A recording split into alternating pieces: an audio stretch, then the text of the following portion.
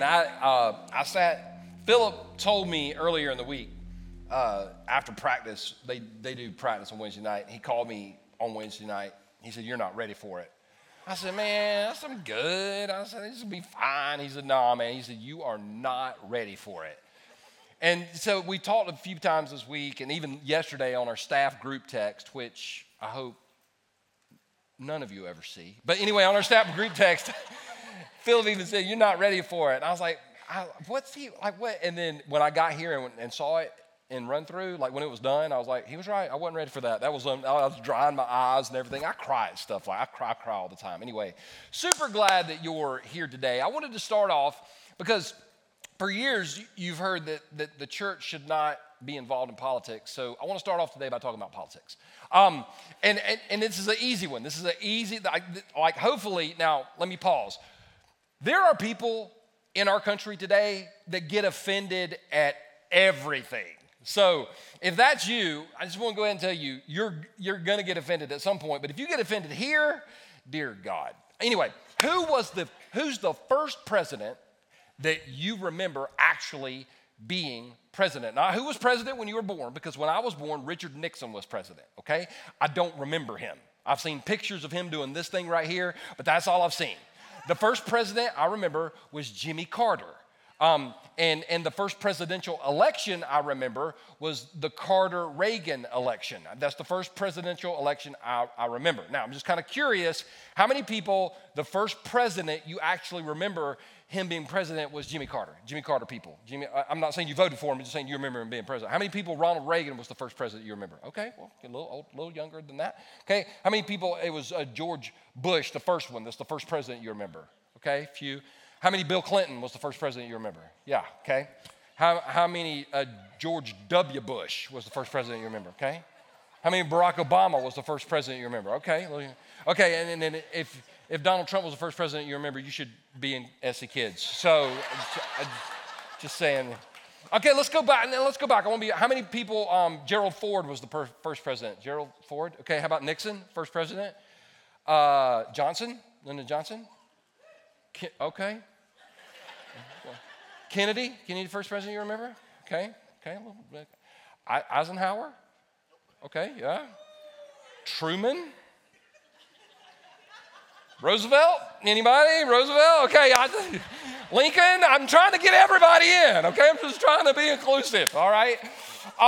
It's so funny in the world that the president, no matter if they're Republican or Democrat, has always been, especially in the age of social media, a very polarizing figure. In fact, the more prominent social media has become, I think the more divided our country has gotten. Now, I love social media. I really do, because it gives everybody a voice. Unfortunately, it also gives a voice to the village idiot. And so that's a dangerous thing. I think we would all agree on that.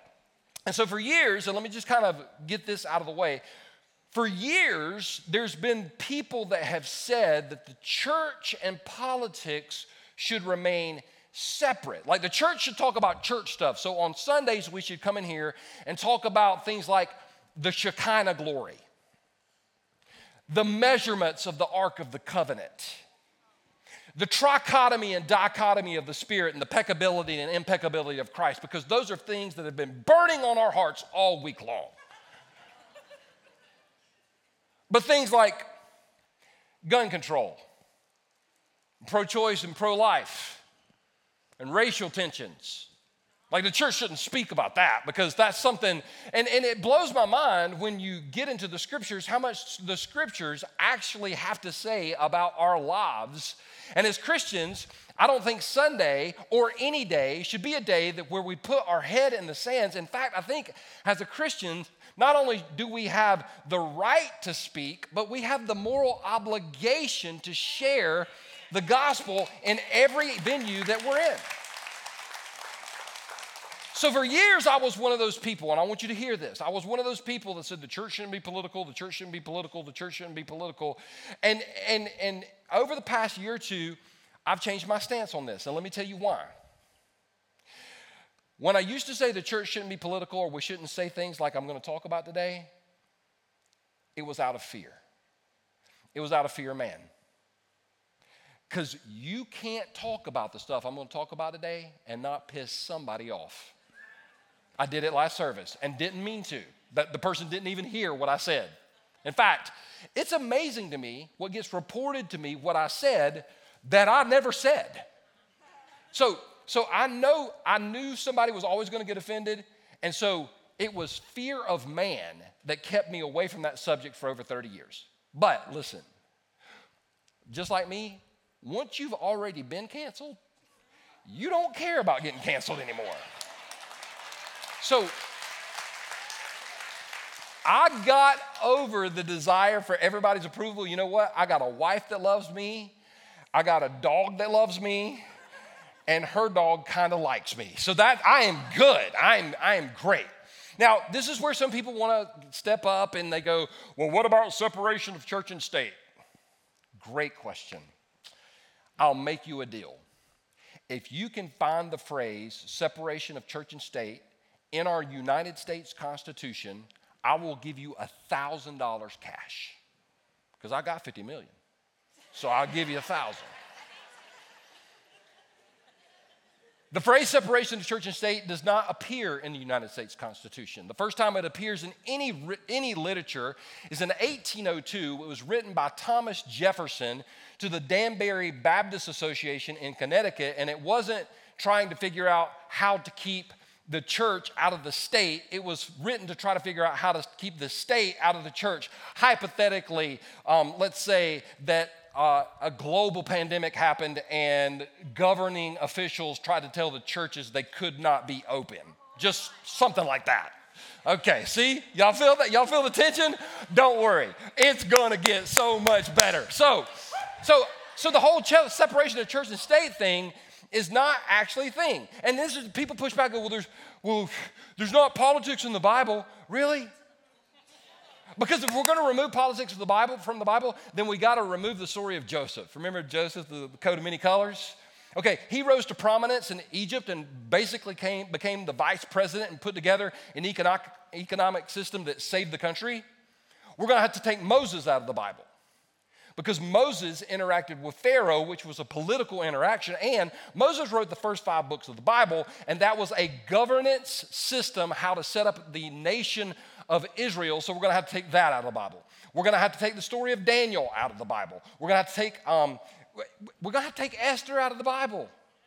I agree. No, we're going to have to take Nehemiah. We're going to have to take Isaiah and Jeremiah because they advised kings. We're going to have to take them out of the Bible. And this is my favorite. People go, what about Jesus? I am so glad you asked. Jesus was so political and we don't even see it. He never said anything about the Roman Empire. Well, he didn't say much, really. But the Roman Empire that was in control of the world when Jesus was born and when he lived, they pretty much let certain areas govern themselves as long as they behave themselves. Well, during this period of time, Israel was behaving themselves. Now, there were basically 2 main political parties in the nation of Israel when Jesus was born and he lived. And the names of the political parties were the Pharisees and the Sadducees.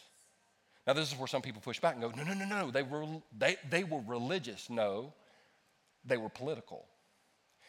They governed by the first 5. See, they didn't separate church and state at all. And how much interaction did Jesus have with the Pharisees and the Sadducees? And in fact, he went off on them a lot. And so the reason we're talking about this today is not because I'm not going to endorse a candidate. I actually never have done that. I'm not going to endorse a party. I never actually have done that. I am going to talk about some of the things that I believe and I do not believe. But the reason I think I want to talk about this today is because I've never seen our nation as divided as we are right now. And I don't think it's necessary. And my problem isn't that the nation is divided. My problem is the church has begun to adapt political ideas, and I'm seeing politics not only divide the nation, but divide the church. And I don't think at the end of the day we're supposed to be divided on this stuff. And the reason I don't think we're supposed to be divided on this stuff is because of something that Jesus said.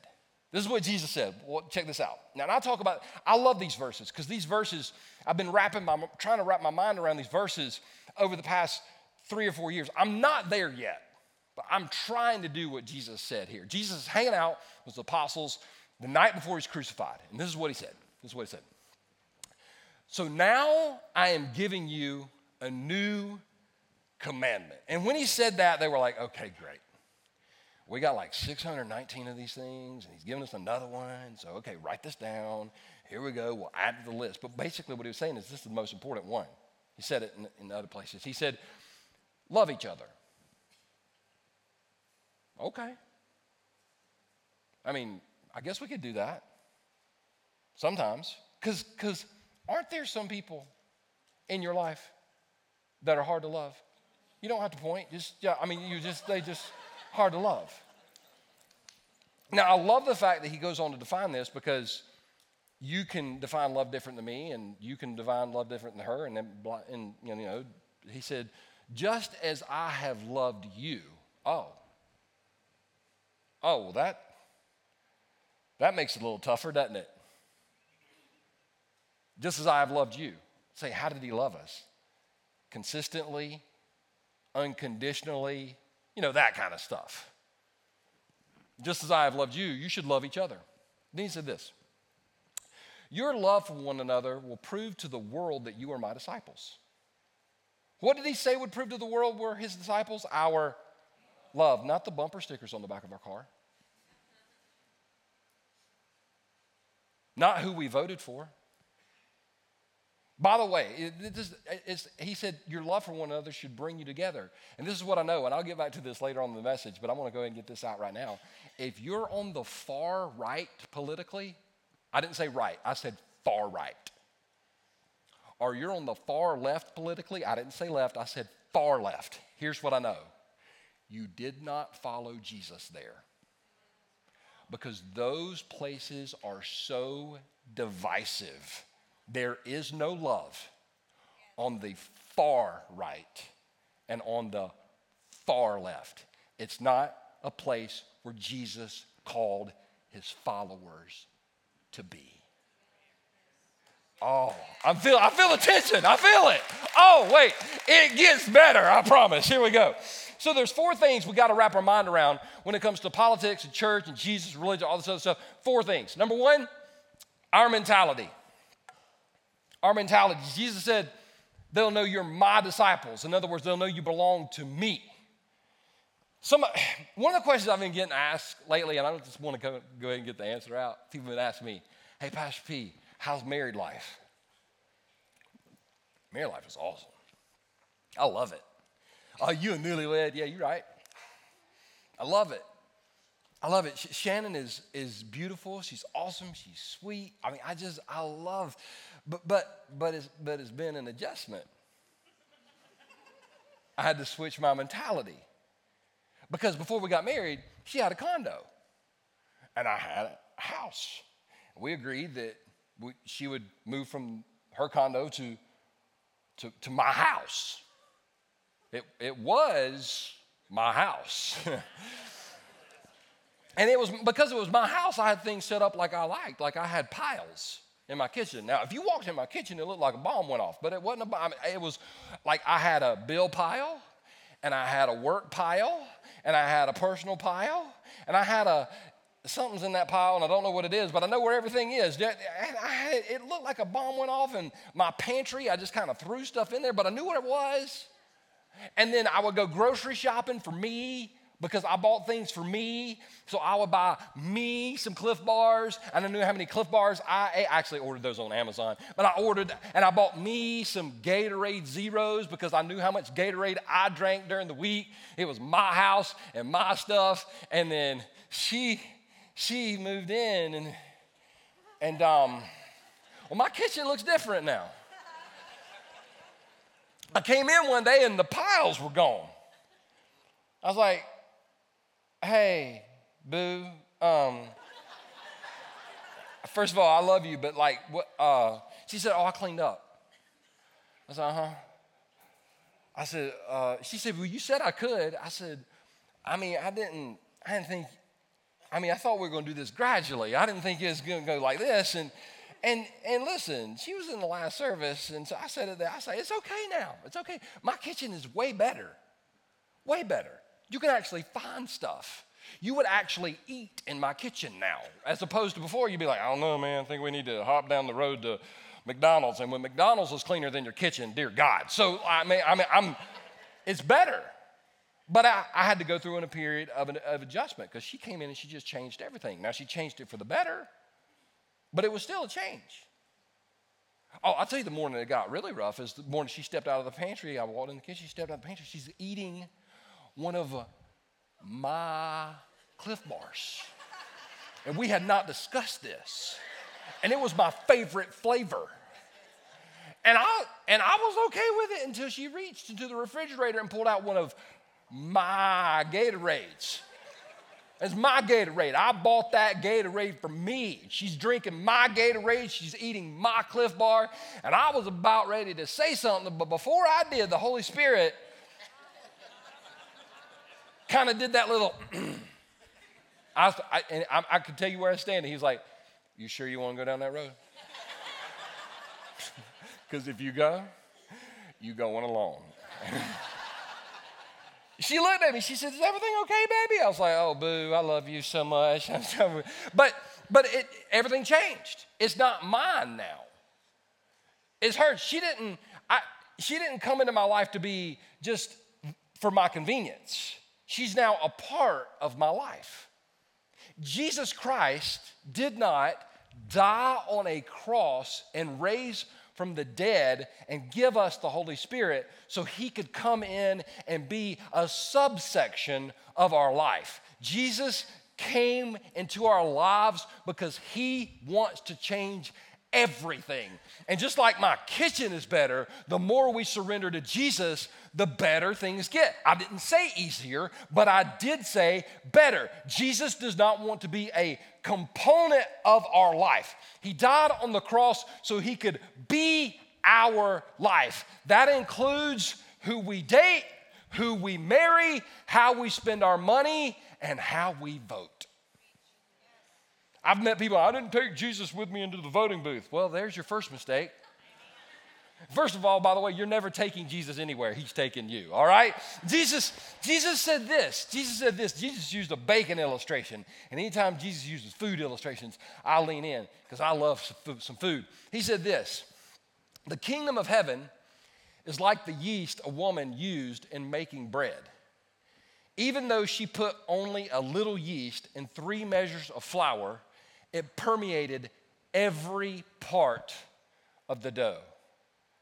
How much of our life does Jesus Christ want to permeate? Every part.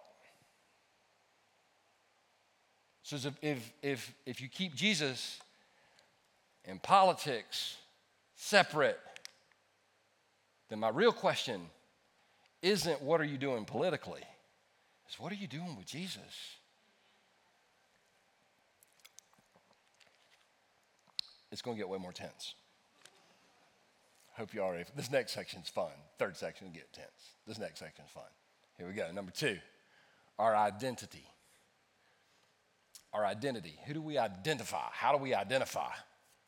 Now, I went to a Clemson game years ago.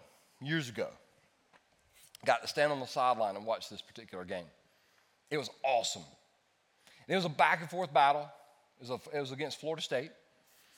And Clemson had to punt. And Florida State was driving down the field. And Clemson had to stop them on 4th down. Now, if Clemson stopped them, Florida State was out of timeouts. Clemson wins the game. But if Florida State gets the first down, then they're pretty much going to go on and score. So it came down to one play. I'm standing on the 30-yard line watching it. And it was happening down here in this end, so I'm kind of standing like this. Now, I'm standing right here. And I'm obviously a Clemson fan. You cannot mistake that I had on a Clemson shirt, I had on a Clemson hat, I had on Clemson shoes, I had on Clemson socks. I was decked out in Clemson. About halfway through the 4th quarter, a man comes and stands next to me. I don't know who this man is. I don't know his name. Here's what I know. He was black.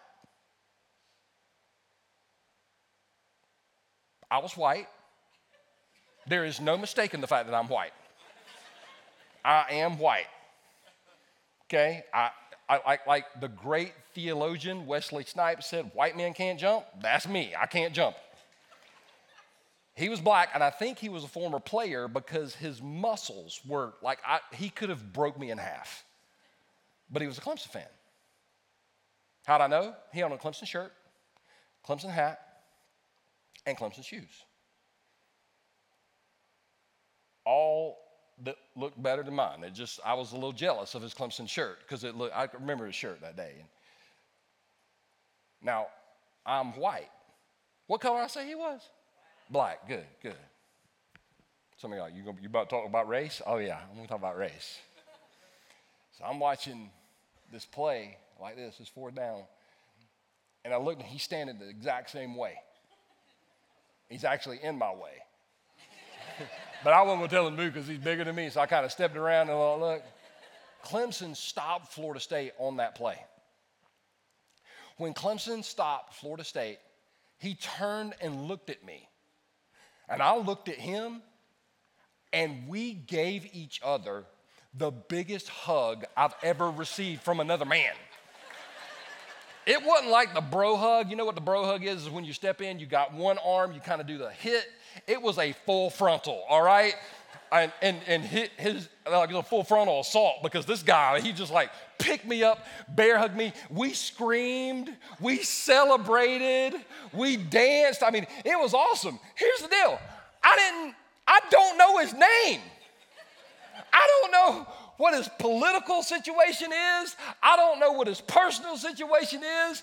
Here's what I know. He had on a Clemson shirt.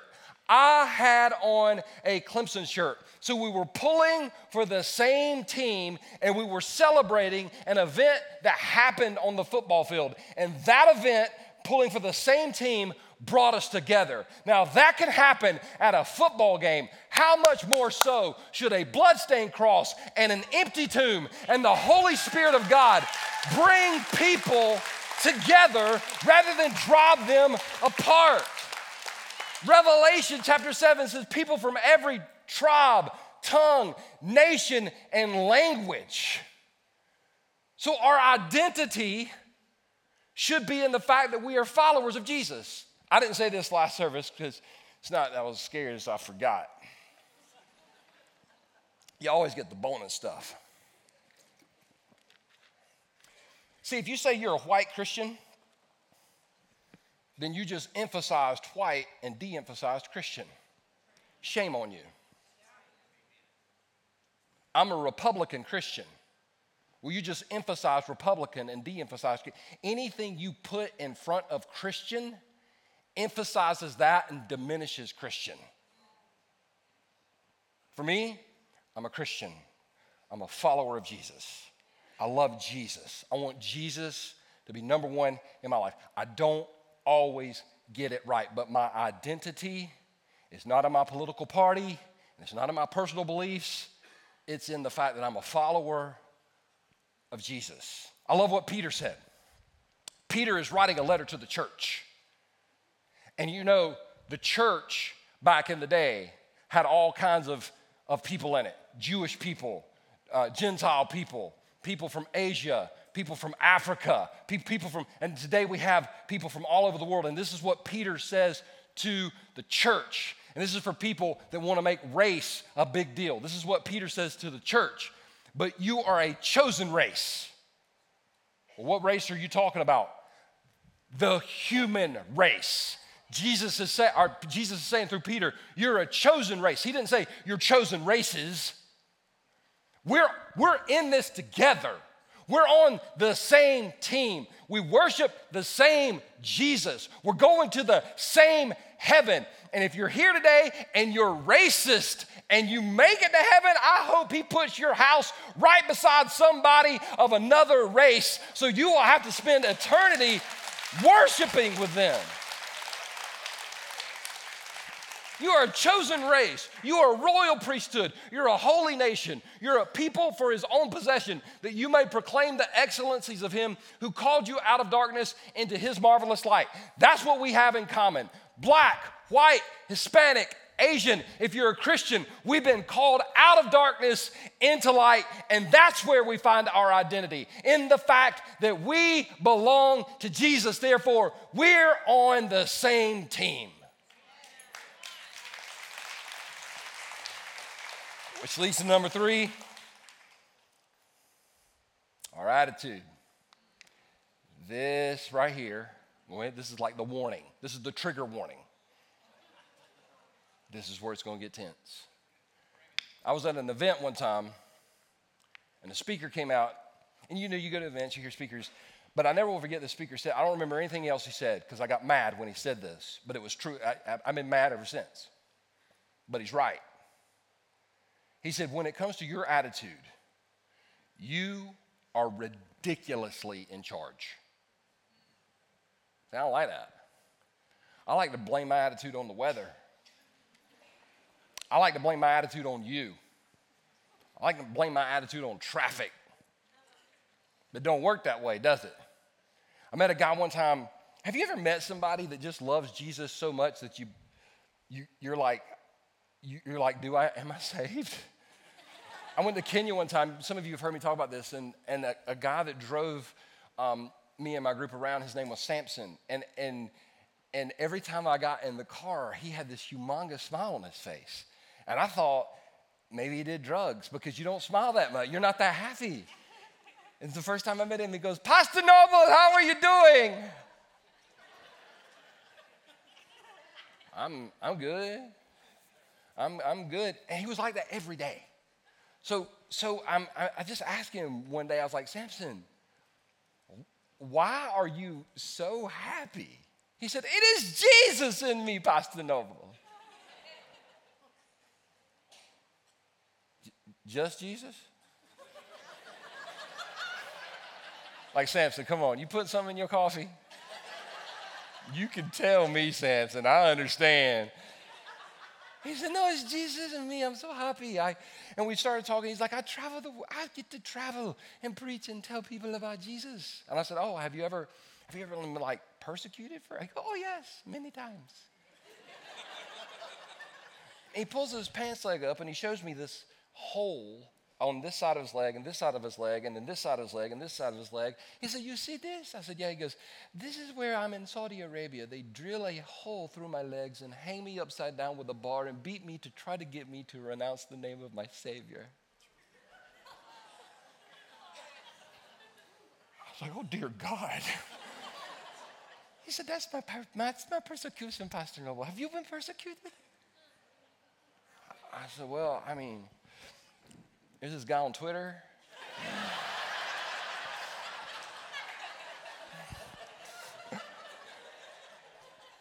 Where do you get this joy from? Well, where is this? There's just Jesus lives in him. And it comes down to the fact that we've got to have this attitude. Jesus said this. Let's go back to these words again. This is what Jesus said. Jesus said, your love for one another will prove to the world that you're my disciples. Not your political beliefs, but your love. Do you know I love people that don't believe the same thing I believe? So let's just do it. Let's do it. I'm pro-life. I make no apologies for it. I've never voted for a pro-choice candidate in my entire life, and I never will. I believe life begins at conception, and I don't want to argue about it. I don't want to argue about it because I don't understand how you can call bacteria on Mars life, but you can say a baby who has a heartbeat in the womb is a fetus. I don't get it.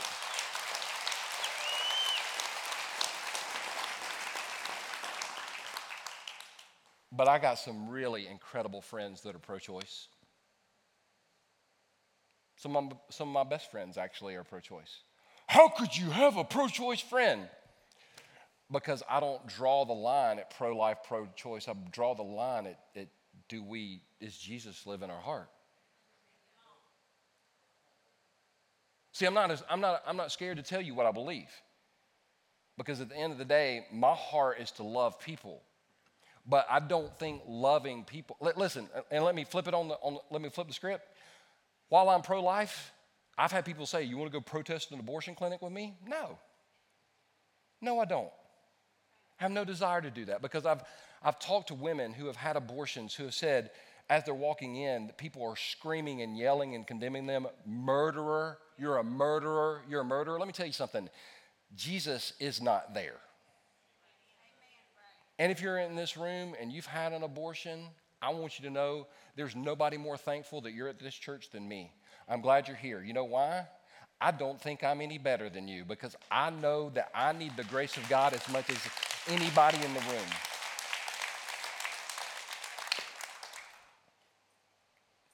Let's keep going. I believe in justice. I believe in justice.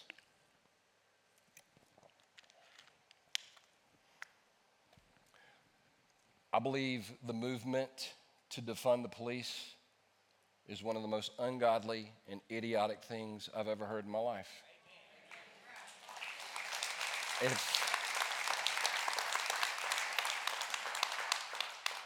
If you're a police officer and you're here today or you're watching online, just for me, I want you to know I'm thankful for you.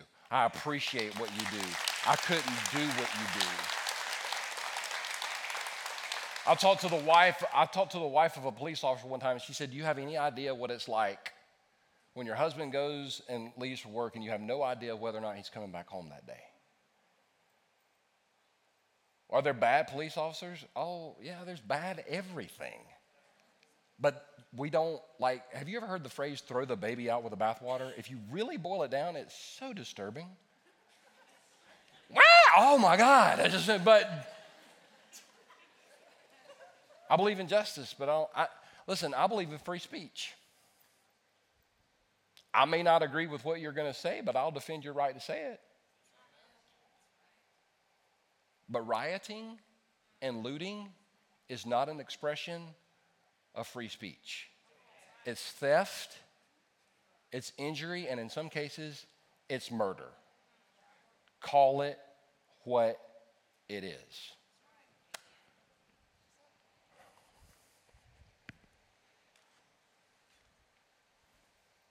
I believe God created male and female.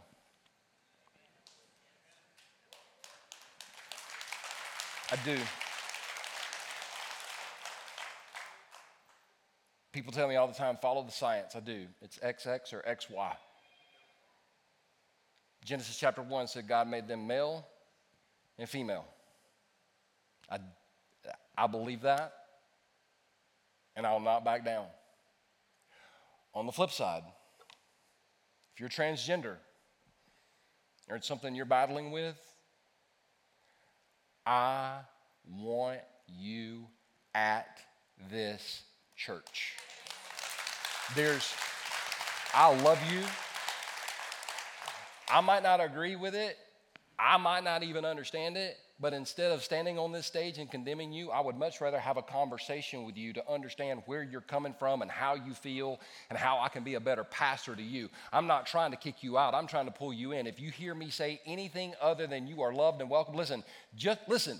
Hate speech is not speech that you hate. You can't call it hate speech because you hate it. Hate speech is something that is meant to tear you down. Just because I might not believe exactly what you believe, just because I actually have a backbone to stand on the stage and tell you where I stand morally and politically, it does not mean that I do not want to associate with you. It does not mean that I would not stand beside you and call you a friend no matter who is looking around, because at the end of the day, Jesus said we could be identified by our love for one another, and just because I don't agree with you doesn't mean I do not love you.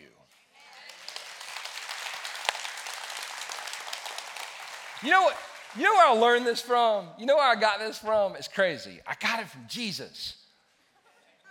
When Jesus was picking his apostles, how would you love to be involved in that draft pick?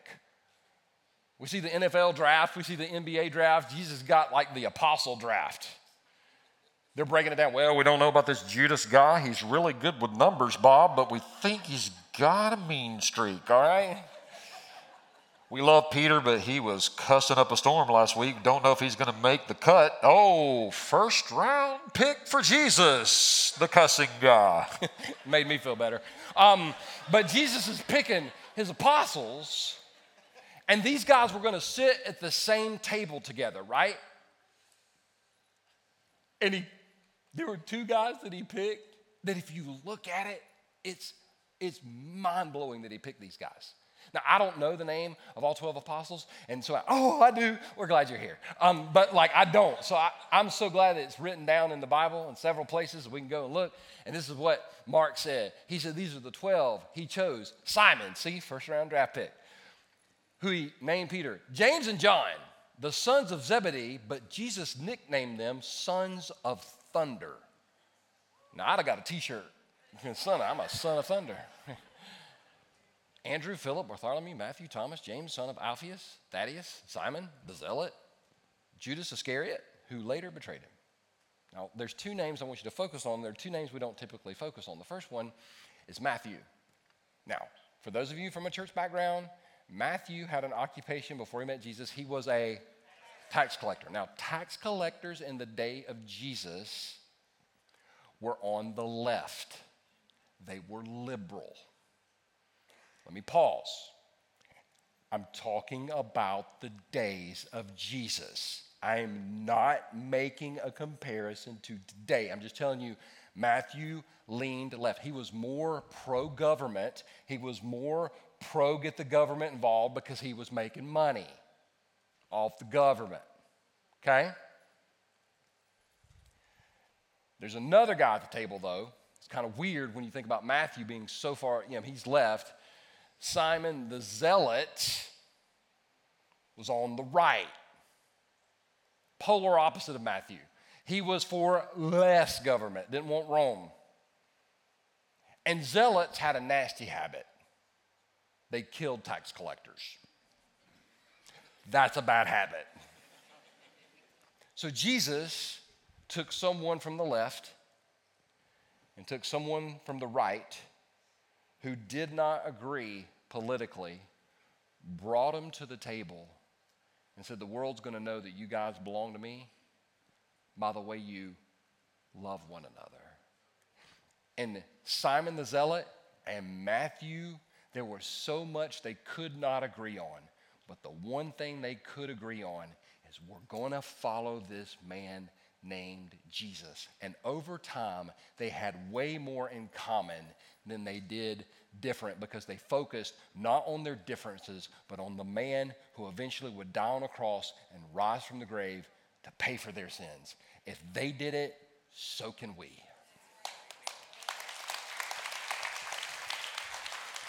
Last but not least, our outlook.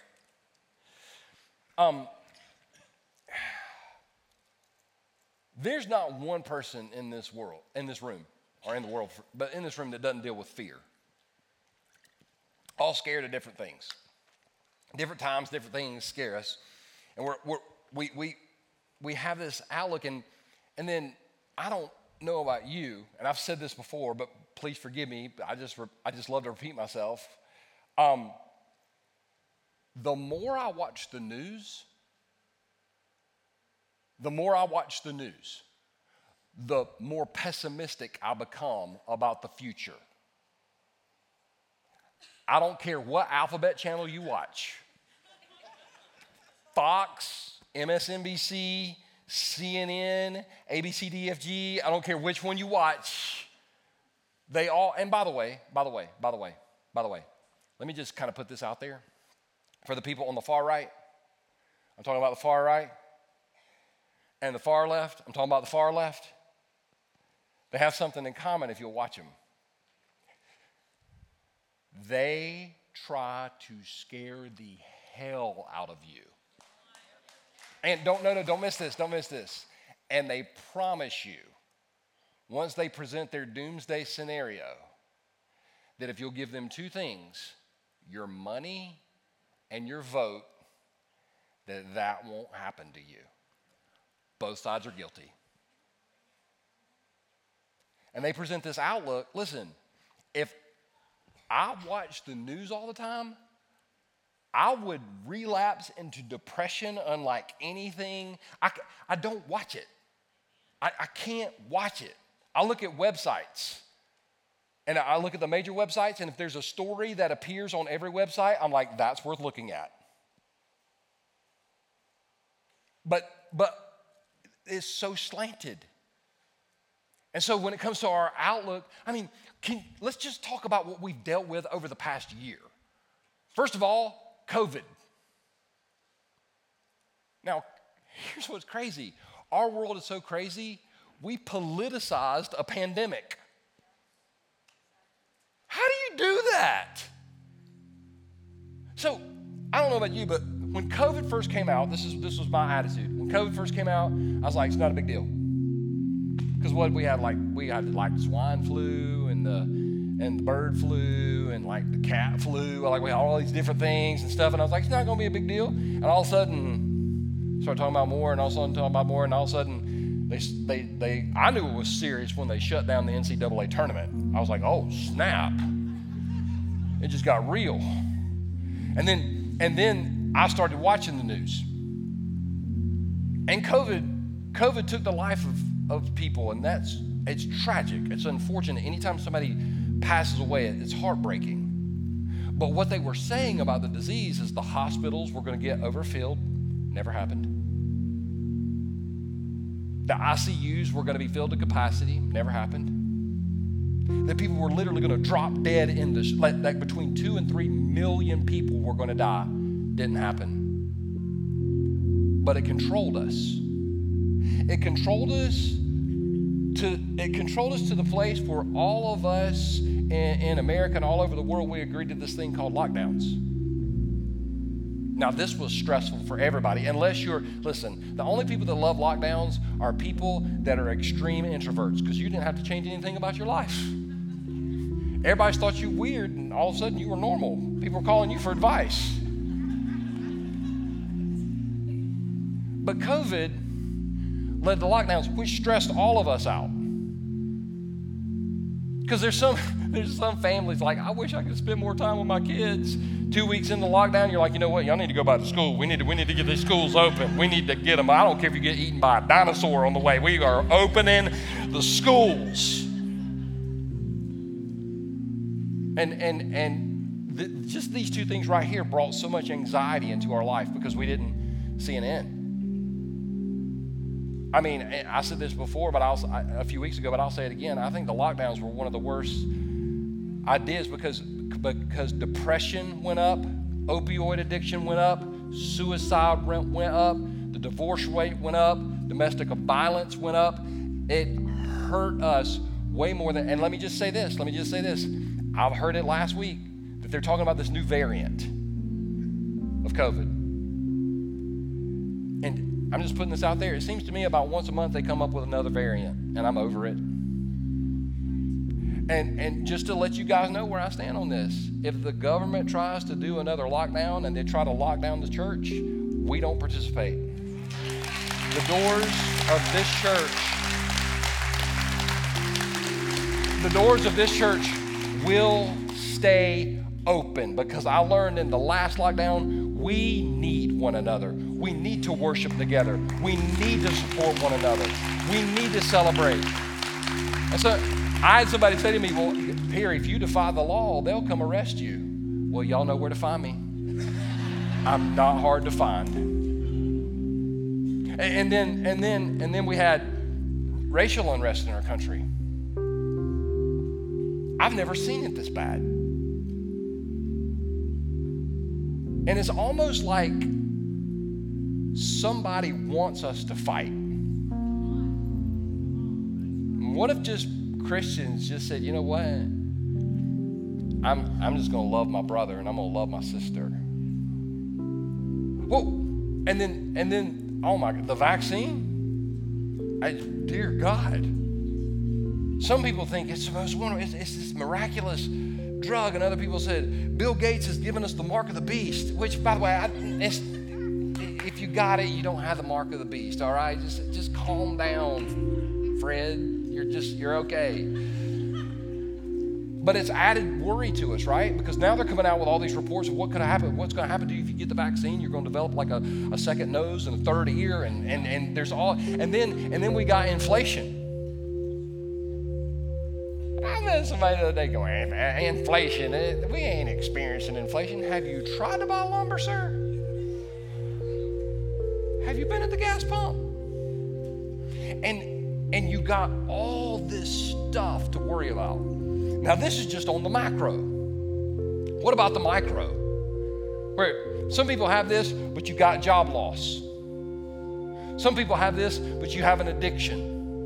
Some people have this, plus you have personal anxiety. Some people have this, but you have a relationship falling apart. Some people have this, but you got a medical condition that's dominating your mind. We've got macro problems and we've got micro problems. So how in the world do we get past it? We got to understand that no matter what is happening in our world, no matter what is happening in our life, and no matter what is happening in the White House or Congress, that we serve a God who really is in control, who really does reign. And just because things seem out of control doesn't mean he's not in control, because the scriptures say, tell all the nations, the Lord reigns, the world stands firm and cannot be shaken. I promise you the political condition in our country does not worry God, because he's the same God who watched Shadrach, Meshach, and Abednego suffer for their political and religious beliefs, and they went through a fire and came out not even smelling like what they went through,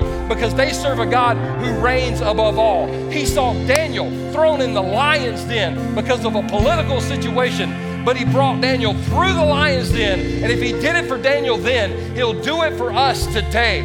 He saw, listen, it was a political situation that put Jesus on a cross, and he died on the cross for our sins. But 3 days later, the Romans couldn't hold him down. The Pharisees couldn't hold him down. The Sadducees couldn't hold him down. The Republicans couldn't hold him down. The Democrats couldn't hold him down, because he got out of the grave.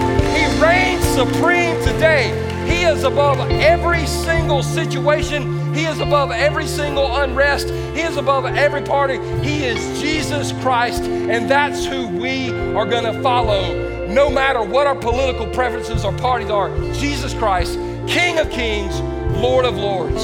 Stand with me as we pray. Father, thank you so much today that you reign. Thank you so much, God, that the one thing we can all agree on, Jesus, is that you are greater than any unrest, that you are greater than any situation. You are greater than any problem. And God, today, before we leave this place, we just want to lift your name up. We want to praise your name. You are the one who heals. You are the one who saves. You are the one who restores. You are the one we worship. Praise your name, Jesus, today. Praise your name in every situation. In Jesus' name we pray. Jesus, right now, I just want to pray for every single person in this place, every person watching online that has been dominated by worry and fear over what the future may hold, because we've been listening to the wrong voices. Jesus, today, may you bring peace into our lives as we listen to your voice. God, I pray for people in this room that have taken such a hard stand on an issue that they've actually driven people away. God, that today, God, that we would not forget, we are known by the way we love each other. Even though we don't see eye to eye, we still have to stand hand in hand. Father, I want to pray today for the person or the people in this room that know they need to receive you, Jesus, because you make everything better. With heads bowed and eyes closed today, if you're here today and you need to accept Christ in your life today, you know today you need to accept Christ, then right where you stand right now, I want you to pray with me in your heart. I just want you to pray, Jesus Christ, I know that I'm a sinner and I need your forgiveness. I believe you died on the cross, rose from the grave to pay for my sins. Right now, Jesus, I receive you into my life. Come in and take over. In Jesus' name. With heads bowed and eyes closed, if you just prayed that prayer, if you just prayed to receive Christ, do me a favor, put your hand up high, put it up real high, because I want to pray with you. I want to celebrate with you. Yes, praise God, amen. Anybody else? Father, I want to thank you for uplifted hands. I want to thank you that you have changed lives. I want to thank you that you are changing lives in our church. I want to thank you, God, for every single person in this room, no matter what our age, our race, our social class, our personal political beliefs. God, thank you so much that this is a place where we don't focus on our differences. We focus on you, Jesus, a bloodstained cross, an empty tomb, and a promise that you're going to return. God, here's the deal. You come back, we'll be ready. We love you for this, and we say this in Jesus' name. Everybody that agrees said, amen, amen. Are you glad you came to church today? I'll see y'all back here next Sunday. God bless.